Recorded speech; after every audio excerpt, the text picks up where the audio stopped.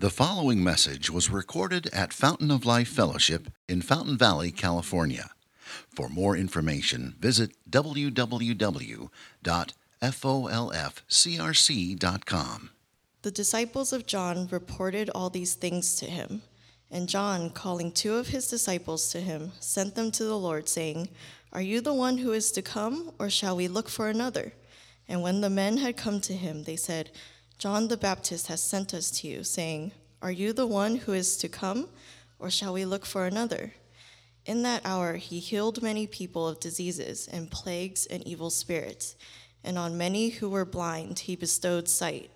And when he answered them, "Go and tell John what you have seen and heard.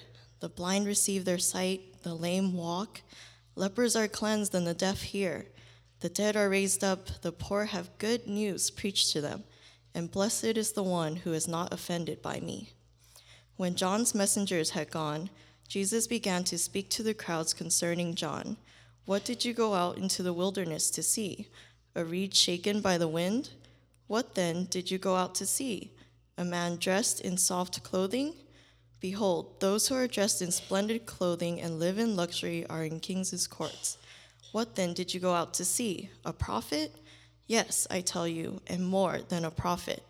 This is he of whom it is written, 'Behold, I send my messenger before your face, who will prepare your way before you.' I tell you, among those born of women, none is greater than John. Yet the one who is least in the kingdom of God is greater than he." When all the people heard this, and the tax collectors too, they declared God just, having been baptized with the baptism of John. But the Pharisees and the lawyers rejected the purpose of God for themselves, not having been baptized by him. "To what then shall I compare the people of this generation, and what are they like? They are like children sitting in the marketplace and calling to one another, 'We played the flute for you, and you did not dance. We sang a dirge, and you did not weep.' For John the Baptist has come eating no bread and drinking no wine, and you say, 'He has a demon.' The Son of God has come eating and drinking, and you say, 'Look at him, a glutton and a drunkard, a friend of tax collectors and sinners.' Yet wisdom is justified by all her children." This is the word of the Lord. So here at Fountain of Life, we've been walking through Luke's gospel. So Luke has given us this account of Jesus and his life and what's going on. And our next passage in line is this one, where it spotlights John the Baptist. And what we're going to see today is Jesus engage with three kinds of people. We're going to see Jesus engage with three kinds of people. The first person he's going to engage with is someone who's doubting. And what we mean by that is that somebody who wants to trust him, but who is really struggling with a certain issue. What we see Jesus engage with is a skeptic. This is somebody who's not going to believe it doesn't matter what happens. Okay, they don't want to. They're salty towards Jesus. They're not going to trust him. They're kind of hostile to him. So you got the doubter, you got the skeptic, and then the third person we're going to see today is the one who's turning to him, trusting him, believing him, kind of submitting to him, following him. So you've got the doubter, the skeptic, and the follower. What's surprising about this story is, well, let me give you the characters in more detail. Let's see, one of them is John the Baptist. Who's he? He's a prophet, right? Another one, it's the Pharisees. Who are those folks? Religious leaders, good people. They're always participating in the religious activities. And then the third group of people is the tax collectors. And if you don't know anything about them, those are the really bad people with hairy sins, like they betray their people. We despise, corrupt. So if I've got three audiences, I've got the doubter, the skeptic, and the follower, and then I've got John the Baptist, the Pharisees, and the tax collectors, which one do you think is going to be which? So if you just came in without knowing any better, you might say, well, the follower would be John the Baptist. After all, that's the prophet. And then you'd say, well, the doubter, maybe that's the Pharisees because they know the Bible and they love God, but this whole Jesus thing is shaking them up, so it's difficult for them. So maybe the Pharisees are the doubters, and then we know what the tax collectors are, right? Those are the skeptics. And then as we read this passage, we would see if we had those expectations, we would all be wrong. It doesn't line up. It's surprising. And so Luke is giving us this really surprising account. We're going to see Jesus respond to these three kinds of people, but the kinds of people aren't who we thought they were. And so what that does for us then is it makes us ask the question, it makes me ask the question, which one of these is like me? Which one of these am I like them? How would Jesus respond to me? What's Jesus saying to me in my life right now? And as we do that, I promise, by the time we get to the end of it, we'll be like, oh, that's why we're doing baptism today, okay? That's why we're doing baptism today. But let's begin. First of all, Jesus is going to deal with the doubter. You jump right into verse 19, and you see John's disciples come with a question. And did you see what the question was in verse 19? Are you the one who is to come, or shall we look for another? That is an amazing question for John to ask. If you've read Luke's gospel, you saw the beginning of his book. What was John out there proclaiming? Jesus is the one who is to come. That was what his whole ministry was about. And now it's the question John is asking. Are you really the one who is to come? What has happened to have this guy so shaken? You remember the background, right? Jesus and John were really working together to fulfill the prophet Isaiah and his promises. And Isaiah promised, hey, God's going to come and to liberate his oppressed people. But before God comes, he's going to send a prophet to prepare the way. And then John was here saying, and Jesus said this about John, John is the prophet to prepare the way. Do you remember how he prepared the way? Well, he's John the Baptist. So the way you get ready for God to come is you repent. You turn. And so it would be very humbling for a religious Jew to get baptized because that's what the dirty Gentiles have to do to come to God. And so you then, if you're going to get that baptism, you're saying, I'm just as bad as they are. You're saying, I can't rest on my own goodness to make me right with God. I need his mercy. And so it was humbling for people to do that. But people were going out to John to hear him and get baptized. That's the way that he was preparing them for God to come. And of course, who is God that has come? It's Jesus. This is the one who's going to save God's people. He's going to bring justice. He's going to renew the world. And now John is asking, man, are you even the one? Are you even the one? By the way, why does John have to send his followers? How come he can't come himself? Because he's in prison. You think this has anything to do with his doubting? I think it has everything to do with his doubting. John has been calling out Herod for being corrupt. And Herod put John in prison. And very soon, John is going to lose his head as a party favor, literally. And so you be John. And you think, hey, my cousin, okay, literally, is the Son of God who's going to come and bring justice. And now I'm in prison for being faithful. And I'm hearing all this stuff Jesus is doing, all these miracles. And I'm sitting here going, so if you can heal the paralytic and you can preach the truth, I'm sitting here going, anybody waiting? What are you waiting for? Bust me out. Let's go. You said you were going to bring justice. You said this, so here I am. I'm your guy, right? I'm your guy. When are you going to do this? And you can feel it, can't you? And John sits in there long enough, and it hurts long enough, and he's hungry long enough, and he's alone long enough, and he sees death coming long enough, and he goes, is this even real? Can anybody relate to John? Can you relate to John? If you can't relate to John, you haven't been a Christian very long. I think anybody who's been a Christian for longer than about 45 seconds can relate to John. John is doubting because his expectations on the way he thinks his belief should work aren't coming to pass in his circumstances. His expectations aren't coming to pass in his circumstances. And I, for one, I'm so glad for this surprise that the one who's doubting is the prophet. Because if the greatest prophet ever can doubt, that's what Jesus calls him. If the greatest prophet ever can doubt, then what does that give permission for me and you? God's not afraid of your doubting. He's not scared of your doubting. He's not threatened by your doubting. Jesus doesn't throw John out because of his doubts. In fact, I want you to see how Jesus responds to him. Jesus then says to John, well, first, before he talks, verse 21, it says, in that hour he healed many people of diseases and plagues and evil spirits, and on many who were blind he bestowed sight. So here's John's followers coming, and they're like, are you the one? And Jesus is just, hold up. Wha-bam, however it works. I don't know. I wish I could have been there for that one, right? Wow, just mass healing. And the disciples of John are just going, like we all would be. And then Jesus says, go and tell John what you've seen and heard. The blind receive their sight, the lame walk, lepers are cleansed, the deaf hear, the dead are raised, the poor have good news preached to them. Jesus is showing John's followers evidence, and then he's telling John, hey, remember our book, Isaiah? Guess where Jesus is quoting from? Isaiah. It's still true, man. It's still true. Look, here's what does Jesus give him? Evidence.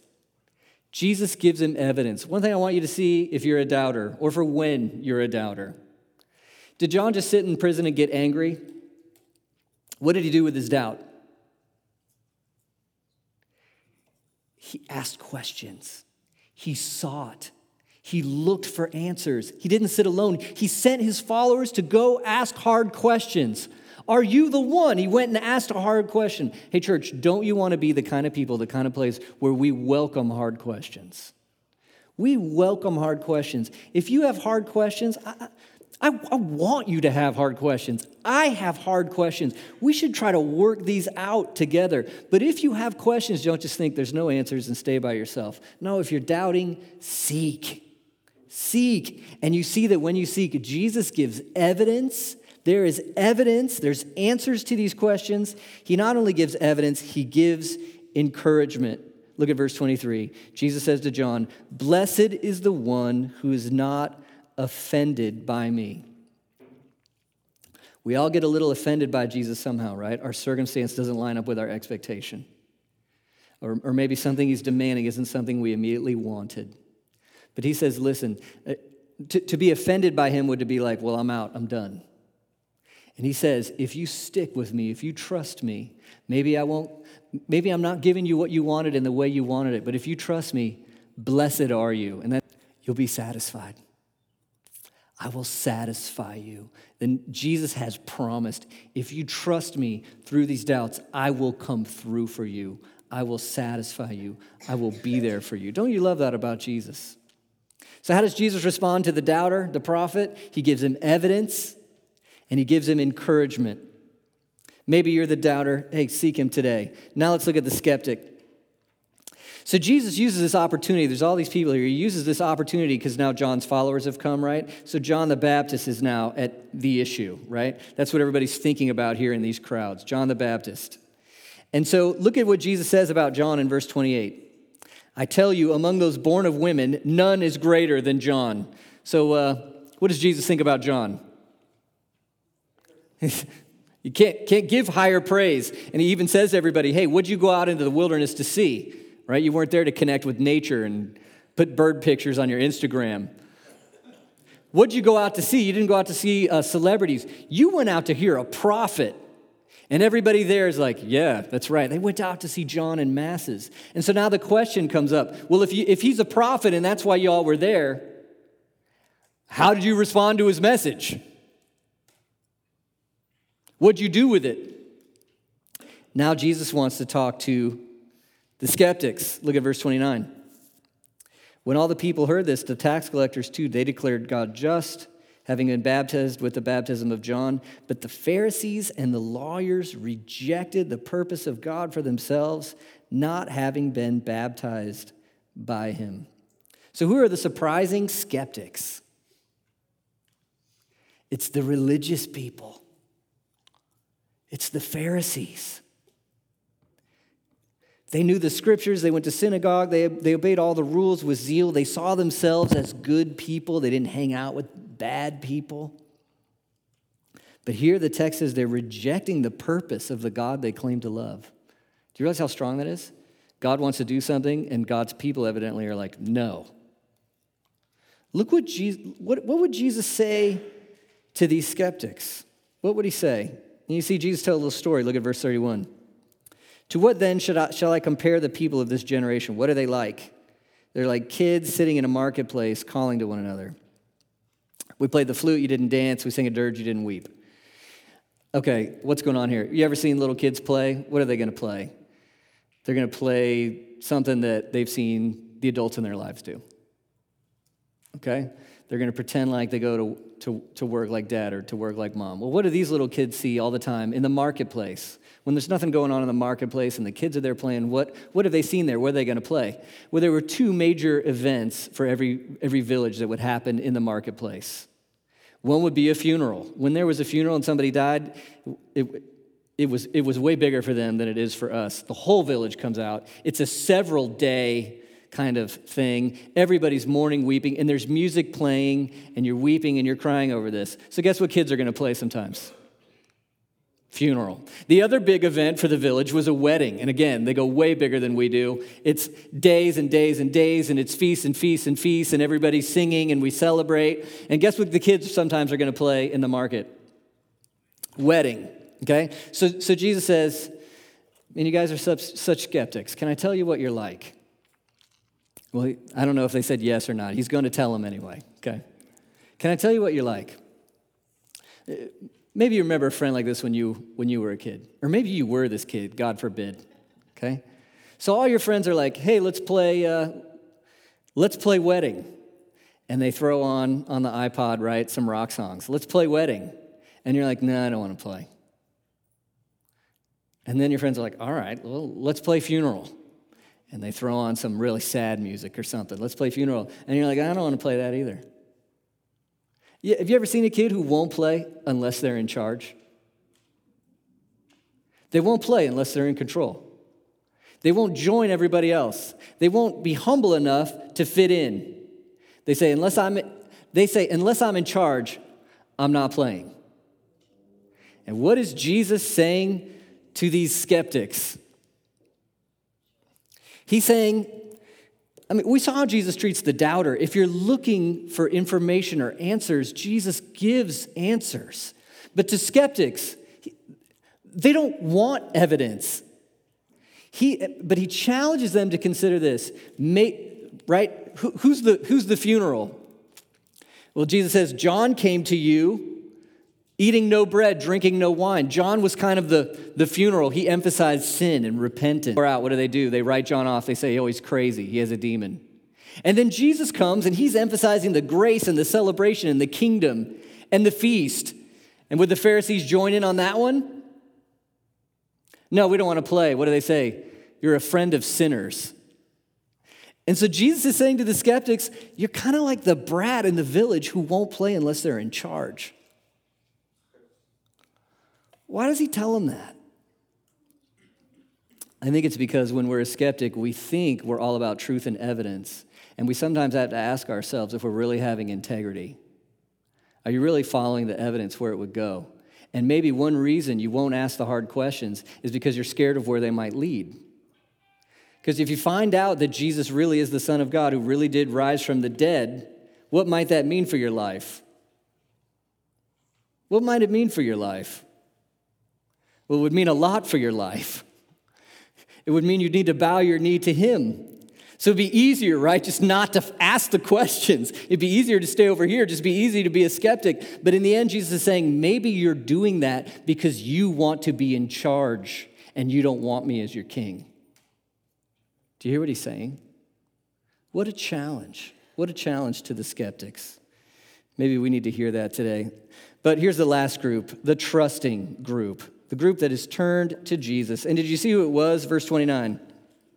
When all the people heard this, and the who? The famous tax collectors too. Some of us sin like Pharisees, some of us sin like tax collectors, some of us have a mix. Which one's yours? I've done both.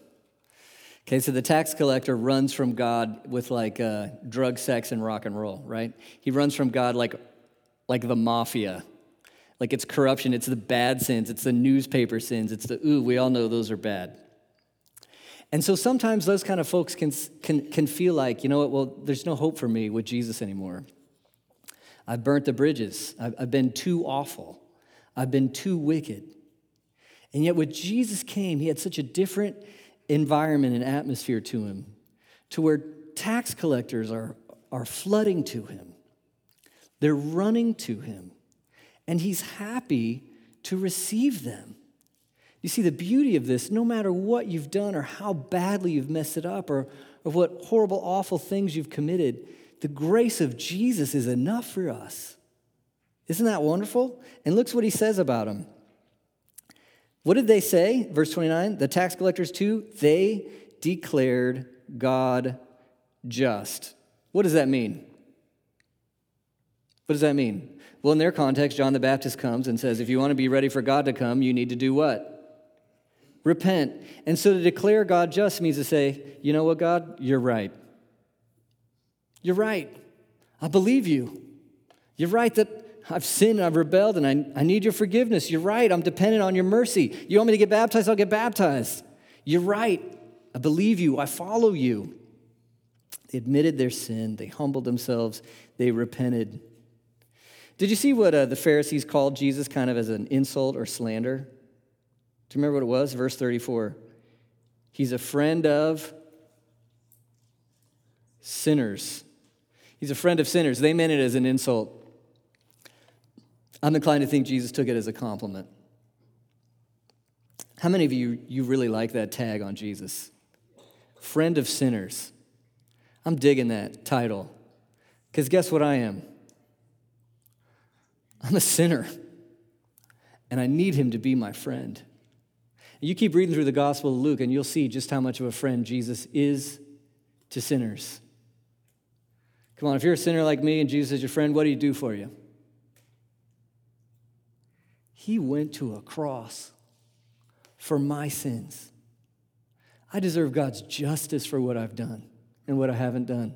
I don't belong in his presence, but Jesus went to the cross for me in my place. Could I have a better friend than Jesus? Would live a perfect life for me, die on the cross to take upon God's judgment that I deserve, rise from the dead, and if I trust him and turn myself to him, I get everything that he's done for me. Forgiveness, a new identity, meaning, hope, and purpose. What a friend to sinners. Well, what does that have to do with what we're doing today? Well, baptism, what we do with the water, is an outward sign of this inward reality in our hearts. When you trust yourself to Jesus, it's like the old life of rebellion, the cynic, the one running from God, your self-righteousness, all that. That old life dies with Jesus on the cross, and it's that idea of getting wet or going under, water symbolic for judgment. But then because you've trusted to Jesus, you're united to him in everything that he's done. And so when you come up or when you dry off, that's symbolic for the new life you have as a child of God. And we here at Fountain of Life believe that baptism is a symbol for that reality that makes us who we are as God's people. God has worked in our hearts to bring us to himself. And baptism is this picture that shows that. We know that God wants us to give that symbol to our children. So you know who the tax collectors are in this story? It's us as a community. What are we saying to God as we celebrate baptism? We're declaring him just. We're saying to God, you're right. You're right. You are holy and awesome. We have sinned. We need Jesus and what he's done, and we look to him and him alone to make us right with you. You're right. That's what Rob and Danica are doing today as we baptize Ford. They're saying, God, you're right, and we want Ford to know that, and we're marking him with the sign that he's part of your people. God, you're right. We're vindicating what God is doing, and look at how Jesus responds to people who do that. Look at verse 28. I tell you, Jesus says, among those born of women, none is greater than John. Yet, do you see this next part? The one who is least in the kingdom of God is greater than he. So just put this in your theological pipe for a moment. Smoke it. How awesome was John in Jesus' opinion? Greatest prophet of what we call the Old Testament. The greatest. And yet he says, the least in my kingdom is greater than he. So we're saying that in some way, even we here today, humble us, are greater than John the Baptist somehow. Why? It's because John as a bridge builder between old and new, he could only preach repentance. But we have so much more than just, I've sinned and I'm sorry. We have Jesus himself. We have Jesus himself and all he is and all that he has done for us. And you realize if you trust Jesus, no matter who you are, no matter what you've done, if you repent and turn and trust Jesus, you are counted an heir of the kingdom. You are united to Christ. You are adopted as a child of God. God is yours and you are his, and it can't get greater for you than that. Jesus celebrates those who turn to him. Look at verse 35. Wisdom is justified by all her children. The Bible likes to personify God's wisdom, his ways, his thoughts. And those who come to God and who trust him, we say, yeah, that's right. We trust you. We believe you. And what are we called? God's children. Can you get better than that as an identity? God's beloved child through Jesus Christ. So I just want to ask us one more time, where do we fit in this morning? What would Jesus say to us? Maybe you have honest doubts. Good, that means you're alive. You're thinking in this broken world. What are you going to do with those? I hope you'll seek truth. And I'd love to talk to you about anything like that if you want. Seek truth. Jesus will respond to you with evidence and encouragement. Maybe you're a skeptic today. Maybe you're a cynic. You're like, it wouldn't matter. Nothing could happen that would make me believe. Hey, just check yourself. Jesus would say, just check yourself.